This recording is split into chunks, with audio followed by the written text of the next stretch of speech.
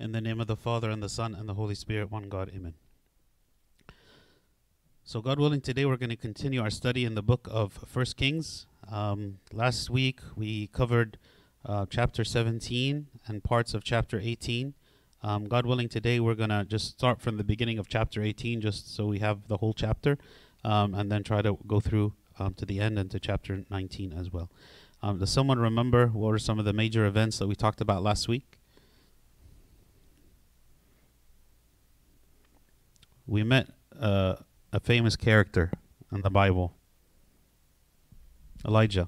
Okay, and how did the beginning of the ministry of Elijah? What happened in the beginning of his ministry?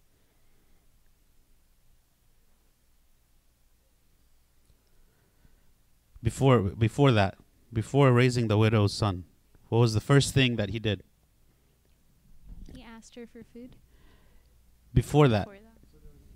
The drought. So what did he do? He went to who? Ahab, remember? So King Ahab is now the king of Israel. He went to King Ahab, and God is rebuking the king and rebuking the people for their idol worship, and so he's going to send a drought. So Elijah was very bold, and this is one of the themes that we see in the life of Elijah. He's very bold. He goes up to the king. He confronts him, and he tells him there's going to be a drought until I say so. Okay? And then he departs. Right? He disappears, and no one can find him for years. Okay? So there's a drought, and how is it that Elijah is surviving during the drought?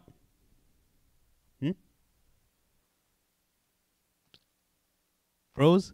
Yeah. So birds are coming, yes. Ravens, right? Ravens. Ravens are coming. Can you get the other microphone? Ravens are coming to feed Elijah, and he's also living by a brook, so he's drinking from the water of the brook. Okay? But then what happens? No, I mean for me. No, this one is. Okay.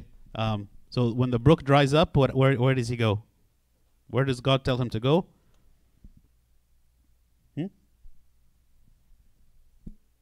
To the widow, and she lives where? Speak up, I can't hear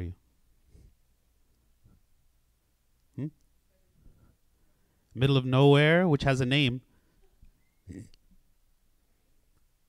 We don't remember. No, the widow of Nain is in the New Testament. That's a different name. That's a different. So in Sidon, in a region called Zarephath, because she's the widow who lives in Zarephath, which is in Sidon. Okay, which is in Lebanon, north of Israel. Okay, and we mentioned how the Lord mentioned this woman when he was rebuking the Israelites in the New Testament, and he's saying that Elijah was sent to this woman who was not even an Israelite, was not living in Israel, and did not go to any of the widows or any to the people who were in Israel. So he went there to the widow, and he miraculously allowed them to continue eating by multiplying the flour and the oil so they could survive. And then we spoke about how her son died and how he laid on top of him as like a figure of the cross and of the resurrection of Christ, and raised him up to life again. Okay. Then at the end, after a period of 3 years, a little over 3 years, Ahab is then coming back. Elijah is now coming back to speak with Ahab. Okay? And I think we're going to read this part again, the part that we kind of covered toward the end last time. Again, as an overview, this is our famous graph here, if you guys can see it, of the kings. Okay? So all of what we're speaking right now is on the right column, under where it says Ahab in orange. This is the focus of where we are right now. Prior to this, we spoke about all these other names and all these other kings. Right now, we're in that part right there. Okay. Any questions so far before we continue? Okay.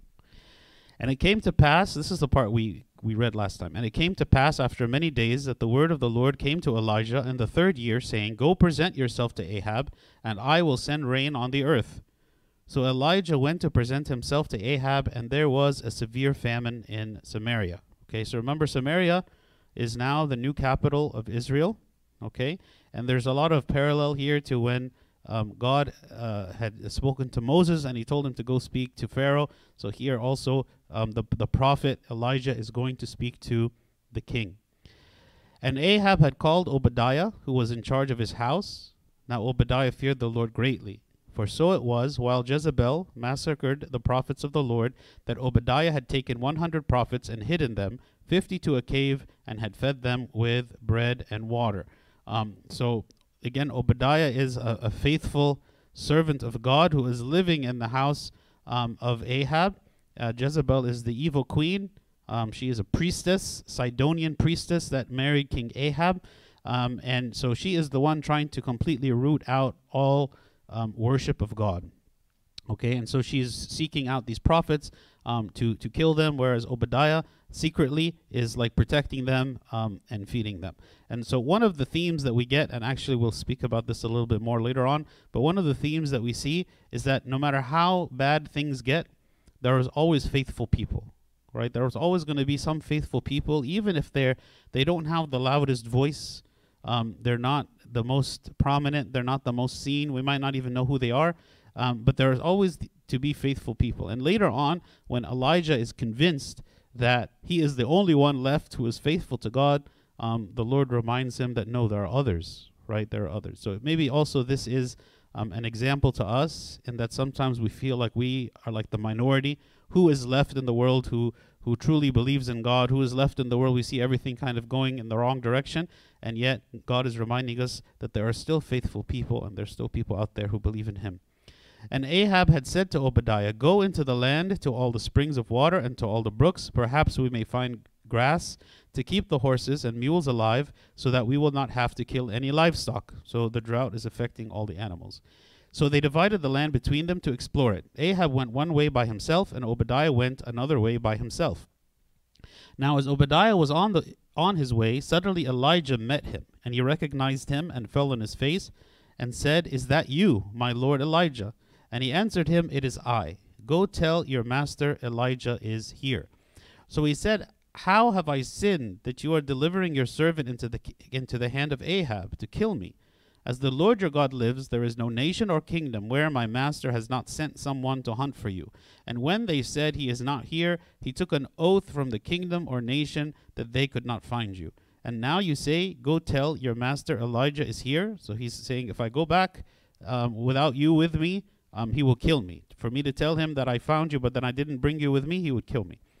"And it shall come to pass, as soon as I am gone from you, that the Spirit of the Lord will carry you to a place I do not know. So when I go and tell Ahab, and he cannot find you, he will kill me. But I, your servant, have feared the Lord from my youth. Was it not reported to my Lord what I did with when Jezebel killed the prophets of the Lord? How I hid 100 men of the Lord's prophets, 50 to a cave, and fed them with bread and water? And now you say, go tell your master Elijah is here. He will kill me." Then Elijah said, "As the Lord of hosts lives, before whom I stand, I will surely present myself to him today." So he's saying, go, and I promise that I'm going to come and meet him myself. So Obadiah went to meet Ahab and told him, and Ahab went to meet Elijah. And it happened, when Ahab saw Elijah, that Ahab said to him, "Is that you, O troubler of Israel?" Okay, so like Ahab sees that Elijah is the one who is behind all of the calamity. Right? He's the one behind all of what's happening, right? The drought for the 3 years, the animals are dying, the people are starving, the famine, all of this. Whose fault is it? Ahab sees that it's Elijah's fault, okay? Whereas actually, whose fault is it? It's Ahab's fault and Jezebel's fault and the people's fault for the way that they are living. So here he is placing blame, because it's very easy for us to place blame. We try to find someone to blame because we don't want to take responsibility for our own actions, right? Here he doesn't want to take responsibility. And even though he sees very clearly that the drought is coming because Elijah said that it would, he is at this time not considering at all that he needs to change, right? That he needs to change his beliefs, that he needs to change his actions, that he needs to expel all of these idol worshippers from the kingdom, that he needs to destroy all of these high places and all these temples, and like that he needs to leave Jezebel, right? Because she's not good. He doesn't consider that his role is the one, in his hand is everything, right? In his hand is everything. He's thinking that there is something out of his control that is causing the calamities, where actually he is the one causing the calamities, and 100% of the change that needs to happen is from him. So he has all the control in the world, the control to end the drought, the control to change everything, but he is not choosing to do it. He doesn't want to do it. And so here he is referring to Elijah as the one who is the troubler of Israel. And he answered, I have not troubled Israel, but you and your father's house have, in that you have forsaken the commandments of the Lord and have followed the Baals. Now therefore send and gather all Israel to me on Mount Carmel, the 450 prophets of Baal and the 400 prophets of Asherah, who eat at Jezebel's table. So Ahab sent for all the children of Israel and gathered the prophets together on Mount Carmel. And Elijah came to all the people and said, How long will you falter between two opinions? If the Lord is God, follow him, but if Baal, follow him. But the people answered him not a word. So here we see that Elijah is calling for all of the pagan priests, the priests of Baal and the priests of Asherah. So if you remember, I think back when we were speaking earlier, we spoke about Baal. He's like the male god, and Asherah is the female god. And they have their separate priests, okay? And so he's calling all of these priests to come and to go to Mount Carmel. Mount Carmel was a place that was seen by the pagans as being like a dwelling place of their gods.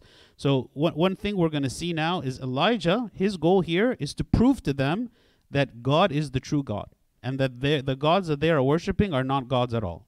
So in order to do that, he's going to stack the deck against himself, right? And everything that he's going to do here, and this proof that he's going to make to prove that God is real, he's going to make it impossible for anyone to claim that he cheated, impossible for anyone to claim that he manipulated the situation in any way, but actually he's going to make it so that everyone would look and see there is no possible conclusion from what he's about to do other than the fact that God is real. Okay, so the first thing he did is he picked Mount Carmel, which is a place which is supposed to be like the dwelling place of the pagan gods. Okay, so he went there. He says, this is where we're going to go. Okay, and here he is presenting a very simple argument. He says, if the Lord is God, follow him. But if Baal, follow him.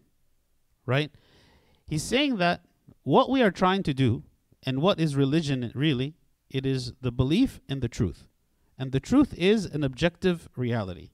Just like we have objective beliefs about things that are in the world, and that we can test them, and we can say, is this true or is it not true? There is no value or benefit in claiming to believe in something that is not true, right? And we don't invent beliefs about the world around us simply to make ourselves feel good, right? Like, let's say I wish that it was a rainy day, right? We don't claim that it's a rainy day. We don't walk around trying to convince ourselves that it's a rainy day, right? Or the opposite. We wish that it was a sunny day, but it's raining outside, right? As much as we wish that it was sunny, right? We don't try to delude ourselves into imagining that it actually is sunny. We have to accept the reality as it is. And anyone who tries to believe contrary to the reality will not find comfort in that, will not find fulfillment. The truth is going to keep nagging at you to remind you that what you are believing is a delusion. Okay? And so here what Elijah is saying is, I am not telling you to believe in God simply because I am a prophet. I'm claiming to come from God. I'm not telling you to believe in him because it's convenient for me to believe in him. I'm not telling you to believe for political reasons. I'm not trying to manipulate you. I'm not telling you to believe because it's like it would be good for me somehow if people believe, or that I want to have a prominent position as a prophet. No, he is saying, let's examine the truth. If God is the real God, then all people should agree to believe. If Baal is the true God, then all people should agree to believe. Because the only reason we believe in God is not because we've been programmed or indoctrinated into some kind of religion. The reason we believe in him is because we believe that he is real, right? He is real, that he really exists, that he lives as a person, right? Who is omniscient and omnipresent and dwells in heaven, and all these things that we say that we believe in, we don't do those things because what? It makes us feel good, right? We do those things because we believe they are true. There are actually many statements about Christianity that don't make us feel good, right? For instance, when we read about the condemnation of sinners and the existence of hell, does this make anyone feel good? Like as Christians, like, are we happy with this? Like when we read about the judgment of God, it actually brings fear, makes us wonder, like, is this, it's like, I'm worried. I'm not happy that there exists such a place, right? I'm not happy that God can send a person to such a place, right? So the statements that Christians are making are not statements that are just there to make us feel good about ourselves or our status. We are saying we believe in there being an objective reality, and we are claiming that we know what it is, and this is what we are saying. This is what we are preaching to the world. Now, someone might come and disagree with us and say, no, I don't believe that what you believe in is true. But we are still discussing an objective truth, whether it is true or whether it is false. And this is exactly what Elijah is saying here. He's saying either this is true or false. Live your life according to the objective truth. But what Ahab is doing is he sees clearly there is evidence for the existence of God. How else did this drought come about, right? He's seeing evidence for the existence of God, but he is trying to ignore it. He says, no, it's more comfortable for me, it's easier for me, it's better for me to live my life as though God did not exist, right? And so that is the life that I pursue. And now you have this like discord between what we, the way we act and the evidence. The evidence is leading us in a different direction, but I'm rejecting that evidence, right? C.S. Lewis, he said, if you look for truth, you may find comfort in the end. But if you look for comfort, you will not get either comfort or truth, only soft soap and wishful thinking to begin, and in the end, despair. He's saying the role of religion is not to be comfortable, is not to find comfort. We're not trying to find the belief system that makes us comfortable. This is like the postmodern religion, the postmodern religious systems that exist now, even amongst Christians, is we are just going to focus on the things that make us comfortable. So even in Christianity, say, there's certain verses I don't want to read. There's certain concepts I don't want to think about. And I want to convince myself that God could never do such a thing, even though we see it very clearly that maybe God is condemning sinners. No, but I don't want to believe it. I want to focus only on the mercy of God, the goodness of God, and all those things, right? Without having a full picture, a full understanding of who God really is and what the way he practices and what he said about himself, right? So what C.S. Lewis is saying is religion is not about seeking comfort. It is about seeking truth, okay? And if you find the truth, you might find comfort, right? Because in the end, the God who actually exists and lives is a God of comfort. So when we believe in him, we will receive comfort, yes. But my reason for seeking him is not the comfort, it's the truth. I want to believe in what is true. St. James also makes it clear that the way that we behave, right, should be based on what we believe to be true. He says, be doers of the word and not hearers only, deceiving yourselves. For if anyone is a hearer of the word and not a doer, he is like a man observing his natural face in a mirror. For he observes himself, goes away, and immediately forgets what kind of man he was. But he who looks into the perfect law of liberty and continues in it, and is not a forgetful hearer, but a doer of the work, this one will be blessed in what he does. So if a person is getting ready for a job interview, and they wake up in the morning and they don't get ready at all. They look at themselves in the mirror and they're a mess, right? They're not presentable in any way. But they don't have time to get ready. So they decide that they look good. They decide for themselves, they convince themselves that they look good, and that way they feel comfortable, right? They're comfortable because it's like, I don't feel awkward. I don't feel like something is wrong because I've convinced myself that I look presentable. But they don't, and they're going to spend the rest of their day going around, and everyone's going to stare at them, and they're probably not going to get the job, right? So this is what St. James is saying. He's saying, if you look at yourself in the mirror and you find that there is darkness, you find there is sin, you find there is wickedness, but you don't want to accept that, it makes you feel bad to see those things, right? So what you do is you turn away. And when you turn away, you forget what you actually just saw. So religion is about looking into the mirror and accepting and acknowledging what we see, right? And this is what Elijah here is saying. I will show you the truth, so now you have to believe it, and you have to accept it, and you have to live by it. And if what I show you is that God is the true God, you can no longer live your life the way you've been living it. You can no longer remain to be the priests of these gods that don't exist, right? You have to change. And this is the dangerous thing when you start speaking about the truth, is because the truth demands that you change yourself to conform to it. Okay? The truth is not just about interest or an academic exercise and philosophizing about what could be. No, once you realize what the truth is, you must alter yourself in order to conform to that truth, right? Because otherwise you are a fool, right? Anyone who knows the truth but explicitly does what is contrary to the truth is hurting themselves, whether it be religion or anything else in the world, right? You're a fool if you don't conform yourself to what the truth is. When it comes to religion, though, and one of the attacks of the devil on Christianity is that he's transformed religion from being the pursuit of truth to being the pursuit of comfort, right? So as long as I'm believing in something that makes me happy, makes me comfortable, it doesn't matter whether it's true, it doesn't matter whether it contradicts the scripture or not, it doesn't matter. All that matters is I find joy in it, and I'm able to deal with my stress, and I'm able to deal with my anxiety, and I'm able to deal with these things. This is why you'll find in some churches there is such a big emphasis on people talking about their own feelings and their own life and their own experiences and their own, like, I was in this difficult situation and this is what happened and made me feel this way. And through this experience, yes, I found God. I'm not saying that there's no value in that. I'm not saying that people don't really have emotional experiences with God and God reveals himself to us in very personal ways. But that cannot be the sole reason that I believe in God, is because I was very depressed and sad, and then something happened, and then I felt like God brought me like out of that. That can't be the only reason to believe.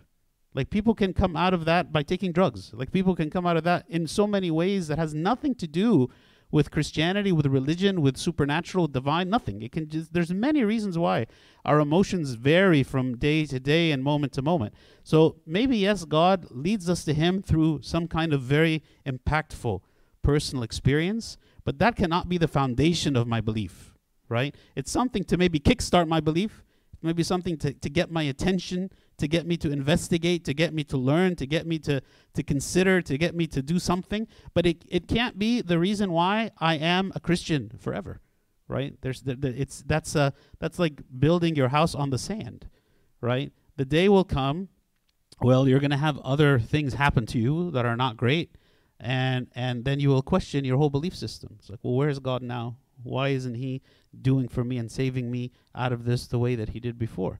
But to build our faith on the rock is to build it on the truth, right? And to learn the truth, to grow in truth. And this is exactly here what Elijah is presenting to the people. God is giving these people a very special opportunity to see the truth exactly, right? You know, many times we think, well, God, if you just present yourself just as you are in the supernatural way, then the whole world will believe, right? But that's completely not true, because that assumes that all human beings are just like completely reasonable and rational people, but we're not, right? So we will find ways to discredit, to discount, to forget, to ignore, to downplay, to minimize whatever it is that we see, because instead of me conforming to the truth, I want it to conform to me. How can I fit what I'm observing into my own thought process, into my own thinking, into my own lifestyle, because I want the path of least resistance, right? If I don't have to change, I don't want to change, okay? So, and we're going to see this definitely here in what's about to happen. Then Elijah said to the people, so remember, the first thing he did is he went up to Mount Carmel, which is like the dwelling place of the gods, according to them. Then Elijah said to the people, I alone am left a prophet of the Lord, but Baal's prophets are 450 men. Therefore, let them give us 2 bulls, and let them choose 1 bull for themselves, cut it in pieces, and lay it on the wood. Put no fire under it, and I will prepare the other bull, and lay it on the wood, but put no fire under it. Then you call on the name of your gods, and I will call on the name of the Lord, and the God who answers by fire, he is God. So all the people answered and said, it is well spoken. Okay? So Elijah is going to now make like a standoff. Okay? and to prove who is right. This is, again, Elijah is very bold. You know, you're putting your whole reputation on the line here, and you're not just your reputation, you're putting your life on the line, right? Because what he is saying is, I'm so confident that God is going to answer, right, that I'm willing to stake everything on it. Now, of course, we know that God already told Elijah that he was going to answer. So this is not to say that if we were in an equivalent situation, we should just go out there and, like, you know, we tell everyone, well, God is going to send fire from heaven. You know, that's probably not going to work. Okay? But here, God already told Elijah to do this. Okay? And again, see how every step Elijah makes it harder for himself to make sure that no one can accuse him of cheating. So the first thing he did is he told them, you pick 2 bulls, you choose one of them for yourself, and I'll take the other one. So lest someone think that somehow he picked a certain animal that was favorable to himself, he says, no, you pick them, and I will take the one that you do not choose. Also, he wants to make sure that there is no way, right, that there will be any kind of human fire, right? So he's saying there will be no human fire. God is the one, whichever God is going to answer with fire. Now, what's curious here at the end is where you know, he's giving them this offer, and they're saying, it is well spoken. Like, they have such confidence in themselves, right? There are many examples of false teachers and false religion where they know it's false. Like if you read the story of Baal and the dragon and the deuterocanonical parts of Daniel, in that story, there are these priests of this god, right? And they claim that this big this big statue is essentially eating food, but they're actually secretly going and eating the food and removing it from in front of the statue, claiming that the god is doing it. So these priests clearly know that they're a fraud. Like, they know themselves to be a fraud. Okay? And if you put them on the spot, which is what Daniel did in the end, right? They conceded. They said, no, like, this was a fraud all along. Maybe I'm gaining money, I'm getting power, I'm getting whatever from it. But then you have another category of people that are truly deceived. They truly believe in what is a lie, right? And here for these people, these priests, to say, yeah, we believe that our God is going to bring fire from heaven and do everything. It's like, have you ever seen them do this before? Like, is this something you're very confident about? They've placed their trust in something that is false. Now, keep in mind also that Baal, the god Baal, who's also known as Apollo, like in the Greek theology, he was the god of fire. Okay? So it should be a very easy task for the god of fire to bring down fire. Okay? And again, Elijah is making it easy for them. He said, this is your God, this is his turf, this is where he lives, this is his power, his superpower is what? Fire. We're going to have them test out the superpower, which is fire. Okay? Also, we know that Elijah understood that the Lord, of course, can also consume with fire. In Leviticus 9, it says, and Moses and Aaron went into the tabernacle of meeting and came out and blessed the people. Then the glory of the Lord appeared to all the people. And fire came out from before the Lord and consumed the burnt offering and the fat on the altar. When all the people saw it, they shouted and fell on their faces. So definitely God can do this, and the people have seen him consume with fire. So the thing that Elijah is asking God to do is not something completely unprecedented. Okay? And this Baal is the god of fire. So they would attribute to Baal any fire, right? Like, they would see a volcano, it's like, well, that's Baal. You know, he's using his fire. Right? So, of course, you know, if you think that Baal is making volcanoes and fire and all kinds of things, then, of course, Baal can burn things up with fire. Okay? So they are very comfortable right now that they're definitely going to win the standoff.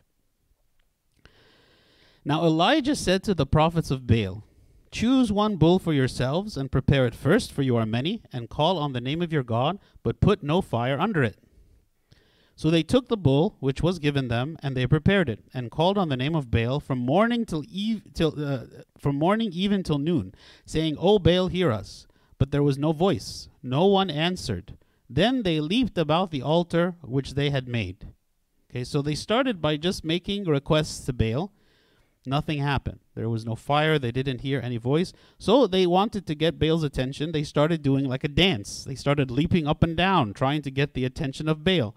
But again, nothing happened, okay?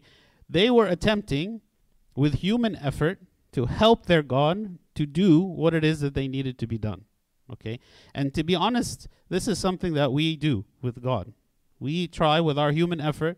When God doesn't immediately give us what we like, we try to help him along, right? We try to push him in the right direction so that he would give us what we want.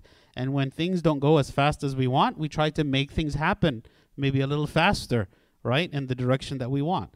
But to truly submit to the will of God, meaning that we are saying God is the one who has a will, and his will is what will reign. Meaning, God, if you want to bring down fire, this is your business, right? This is you. Don't try. It reminds me of this story. I think Abuna Shoil Antoni, the monk, he said this story one time. I don't know if I shared it with you before, but he was saying the story about how one of the monks in the monastery, his cell caught on fire, and it was burning down, right? And then some of the other monks came, and they wanted to try to put out the fire with water. And the owner of the cell, the monk who lived in that cell, he stopped them. He said, no. He said, if God wants to burn down his monastery, let it be burned, And the fire stopped, right? Again, not to say that if this happens, if you see a fire, please put it out. But the point of this and the faith that this monk had is, let everything be done by the will of God. Now, definitely there are times where we have agency. Like, God doesn't just sit back and say, I'll do everything, you guys just watch. No. I mean, he wants us to work. But in this case, what is it that they're asking him to do? They're asking him to do something, or they're trying to push him to do something that they cannot do. Right? It's not like they could have done something in this point from any kind of human perspective to make it happen, to achieve their goal.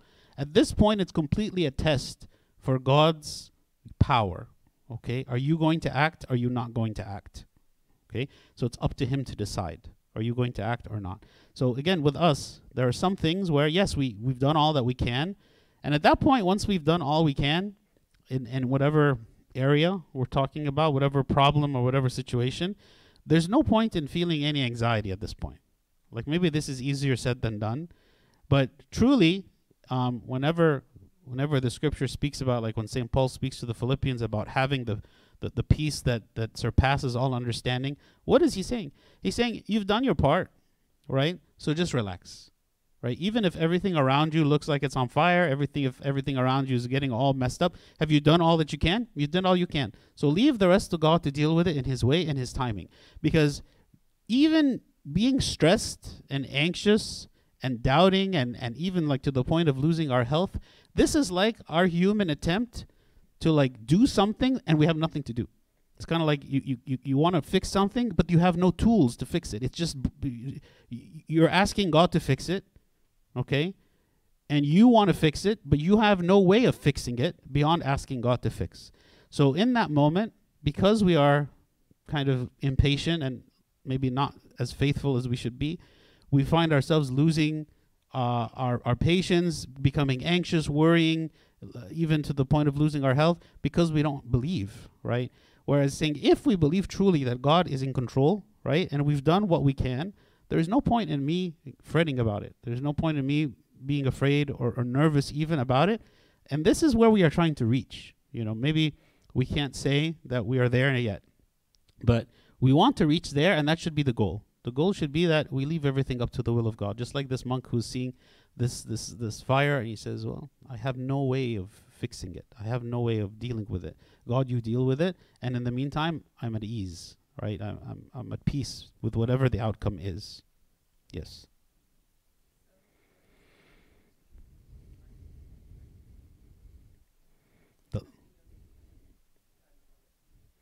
The line between doing your part and going beyond and trying to do God's part.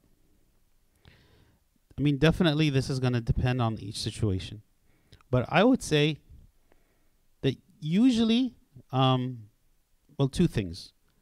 If you find yourself doing something while you are anxious about it, then there's something wrong. So even if you're doing what you see as being your part, so like for instance, like I'm studying for a test. This is my part. But even as I'm studying, I'm very, very anxious. Maybe my efforts are not going to be enough. Well, maybe that's reflecting a lack of faith. Well, no, your efforts are not enough. God is going to be with you and help you, and whatever's outcome will be the will of God.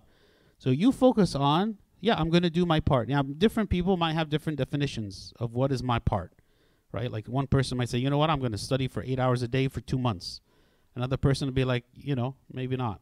I'm going to study for maybe a few days beforehand for a few hours each. I can't define like what is considered enough. But in the heart of each person, God will say to each one, like this is like our conscience is not pricking us about it. I feel like I have done, and I'm confident that I've done what I can. Now, in the end, the outcome is going to depend on other factors, not just on my work. But at least I feel that I've given all that I can. But my anxiety should not be about the outcome, because in the end, the outcome is based on not just my effort, but based on how God works and how God helps me in that exam or whatever it might be. But again, it's very specific to the situation, to the extent. But each of us kind of has a sense, in whatever context it is, when we feel like I have done a good amount of work, like I've given my best, I've given my all, I've given as much as I can give. Does that mean I couldn't have studied 1 hour more? Yeah, you probably could have studied 1 hour more, but I feel like I've done a good amount, a significant amount that should, by all measures, allow me to have success. But in the end, I trust that God is going to bring the success. And if he doesn't, if in the end the outcome is not what I expected, then I'm not blaming myself for that. Because like I've done my part. If God didn't want me to succeed in this for whatever reason, then maybe that's his will. Maybe that's something good for me in however way. So one of the key things is not to be nervous as we work, right? Have confidence that the outcome, which is the joint effort between God and us, the outcome will be right. And that brings a lot of peace in a lot of things that we do. We don't have to reevaluate at the end, afterward, and ask ourselves a million questions like, what if I would have done this? And what about that? And what about this? No, maybe I'm just comfortable with whatever the outcome was. And whatever it is that I'm going to learn from this, God is going to teach me something from this, and I'll move on. Okay.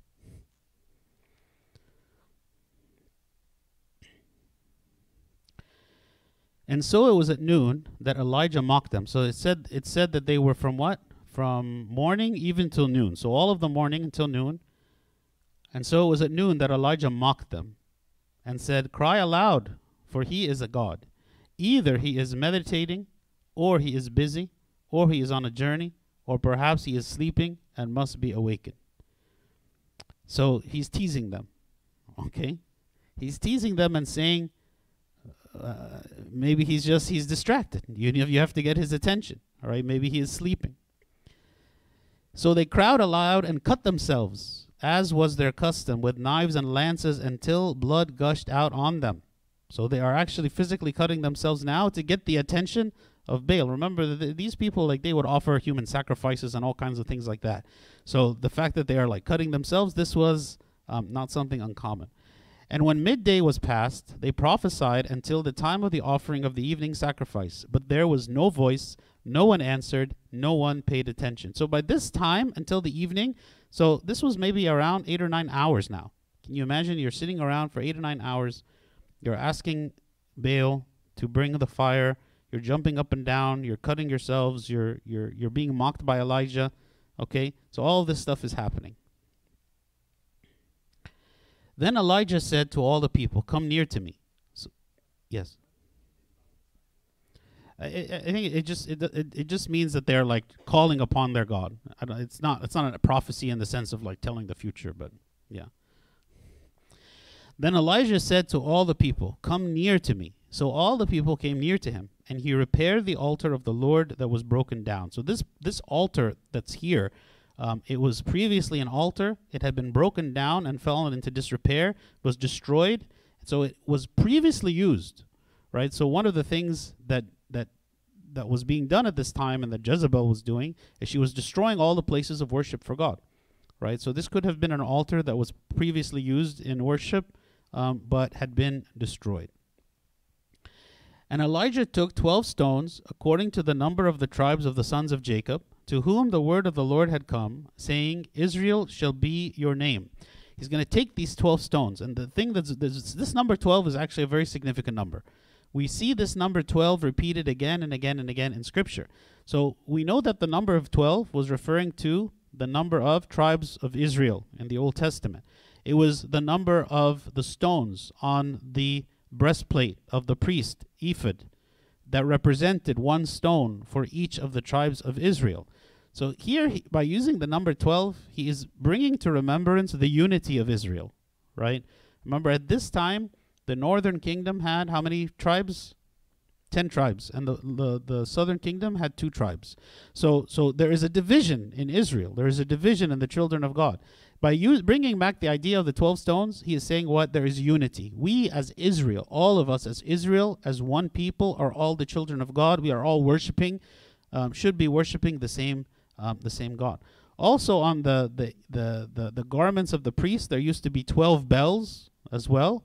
And this 12 bells would be like making noise wherever he goes. It is a testimony for the priesthood. It's a testimony for the sacrifices that are made to God. Moses also, on Mount Sinai, at the foot of Mount Sinai, he had set up 12 pillars, each of those pillars representing one of the tribes of Israel. Joshua, when he crossed the Jordan River, he set up 12 stones. The Lord, of course, we know he chose 12 disciples. The book of Revelation says that the city of the heavenly Jerusalem in heaven has 12 gates, right? So this number 12 was repeated again and again and again, which is really representing all of the believers, right? So here, this 12 is representing all of the people of God who are now going to be participating in this sacrifice. Then with the stones, he built an altar in the name of the Lord, and he made a trench around the altar large enough to hold 2 seahs of seed. Okay, so he built the altar with stones. He took the previously broken down altar. He fixed it up and put these stones. He made a trench all the way around it. A seah of seed is about 3 gallons. Okay. And he put the wood in order and cut the bull in pieces and laid it on the wood and said, "Fill 4 water pots with water and pour it on the burnt sacrifice and on the wood." Then he said, "Do it a second time." And they did it a second time. And he said, "Do it a third time." And they did it a third time. So the water ran all around the altar, and he also filled the trench with water. Why is he doing this?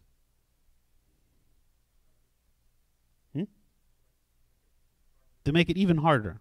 And to prove that there is no way he could have manipulated this to make the fire like man-made fire, right? Everything is completely soaked with water. Even if you tried to light it on fire with matches, it wouldn't burn. And it came to pass at the time of the offering of the evening sacrifice that Elijah the prophet came near and said, "Lord God of Abraham, Isaac, and Israel, let it be known this day that you are God in Israel, and I am your servant, and that I have done all these things at your word. Hear me, O Lord, hear me, O Lord, hear me, that this people may know that you are the Lord God, and that you have turned their hearts back to you again." If you think about what is it that Elijah is saying, his prayer to God, number one, it's a very simple prayer, and 2, it's a rational prayer, meaning he is speaking to a rational person. He is giving a reason why God should do this, to bring the people back to you again, right? He didn't have to do strange rituals to get the attention of God. God even knew what was in his heart. Even if he hadn't said the words, right? God would have known what is in his heart. But he is saying this so that we can all hear it and see what is it that he is asking God to do. He spoke to him with reason, and he spoke to him with reverence, right? And he says what? You are the Lord God, right? He's asking him to do this for the sake of his people, which everything that the Lord is doing is for the sake of his people. Even the drought is for the sake of his people. God is not bringing drought because he wants the people to suffer. Yes, they need to suffer, but the suffering should result in repentance and to bring them back again. So after this period of the three years that the drought has been going on, now it is the time for the people to return to God. According to God, remember, God is the one who told Elijah, now it's time to go back to Ahab and to end the drought. Okay, so here Elijah is fulfilling and satisfying everything that God had asked him to do. He is not coming on his own. Elijah here is not trying to make a show. He's not trying to say, you know what, I want people to know who I am. I'm the great prophet Elijah. Actually, for the last 3 years, he was nowhere to be found, right? He was invisible. He did not come because he wanted to demonstrate his own power or his own influence on God or anything. He waited until God said, okay, now go. So he went. And he's doing everything according to God's command and his timing. So after he prayed, it says, then the fire of the Lord fell and consumed the burnt sacrifice and the wood and the stones and the dust, and it licked up the water that was in the trench.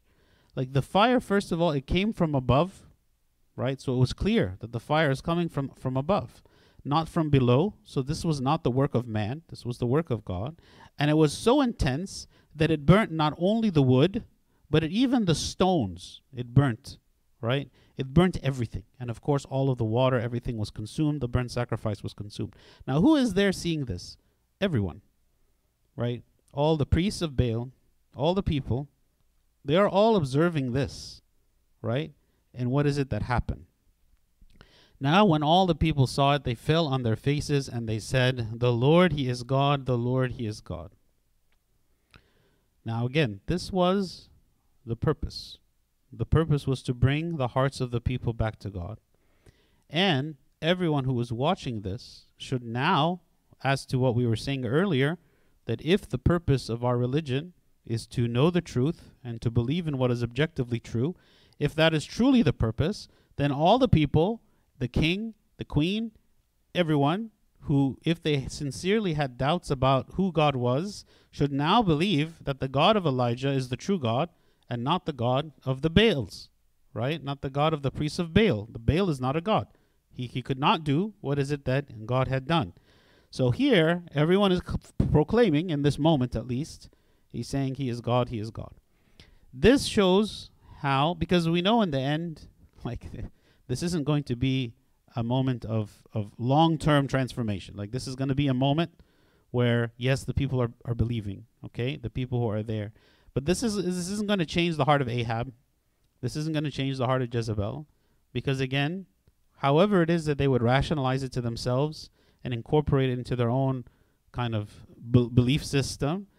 But for them to say, well, now because this has happened, I will submit my will to God, that's a harder thing. This is like when people come in confession and they say, here are my sins, but I promise I'm never going to do them again. Really? Is it because of your will that you have decided that you will never do them again? Is the reason that you fall into sin because it's just a simple matter of a choice, or is there a weakness?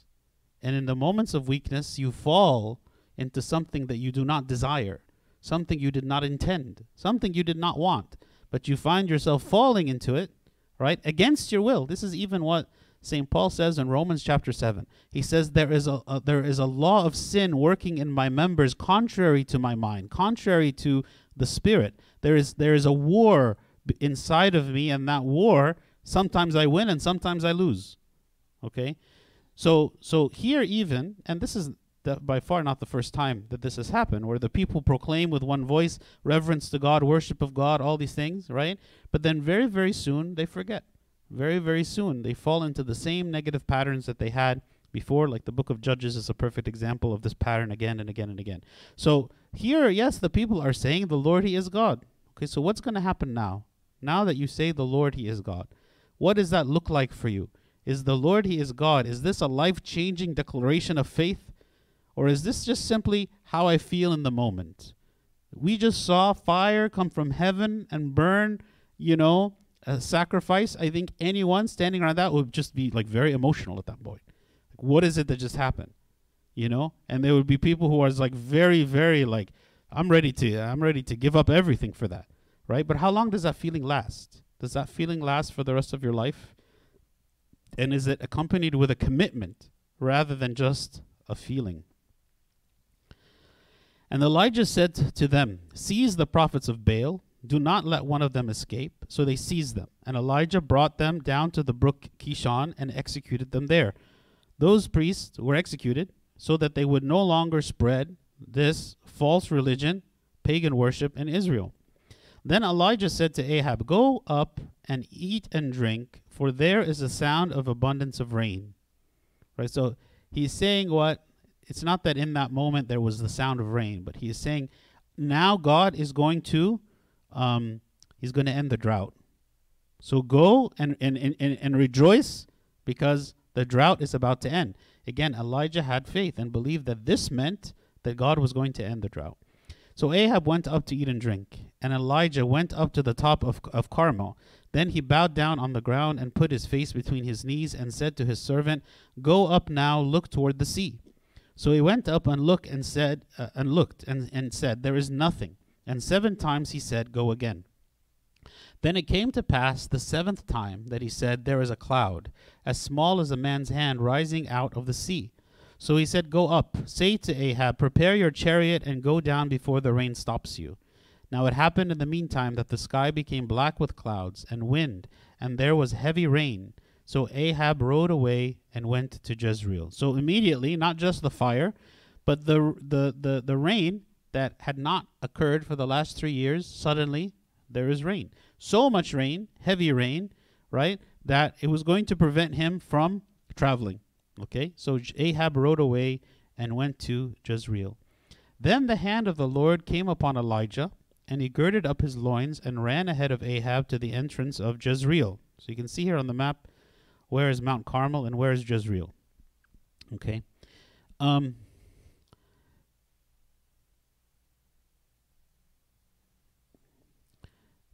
Okay. This is, I think, a good stopping point before we get to the next chapter, 19. Again, this is just as a review here. But God willing, next time we'll see what happens to Elijah next, because it might not be what everyone expects when we see what happens to Elijah. Any final questions or comments before we conclude? Okay. We can pray.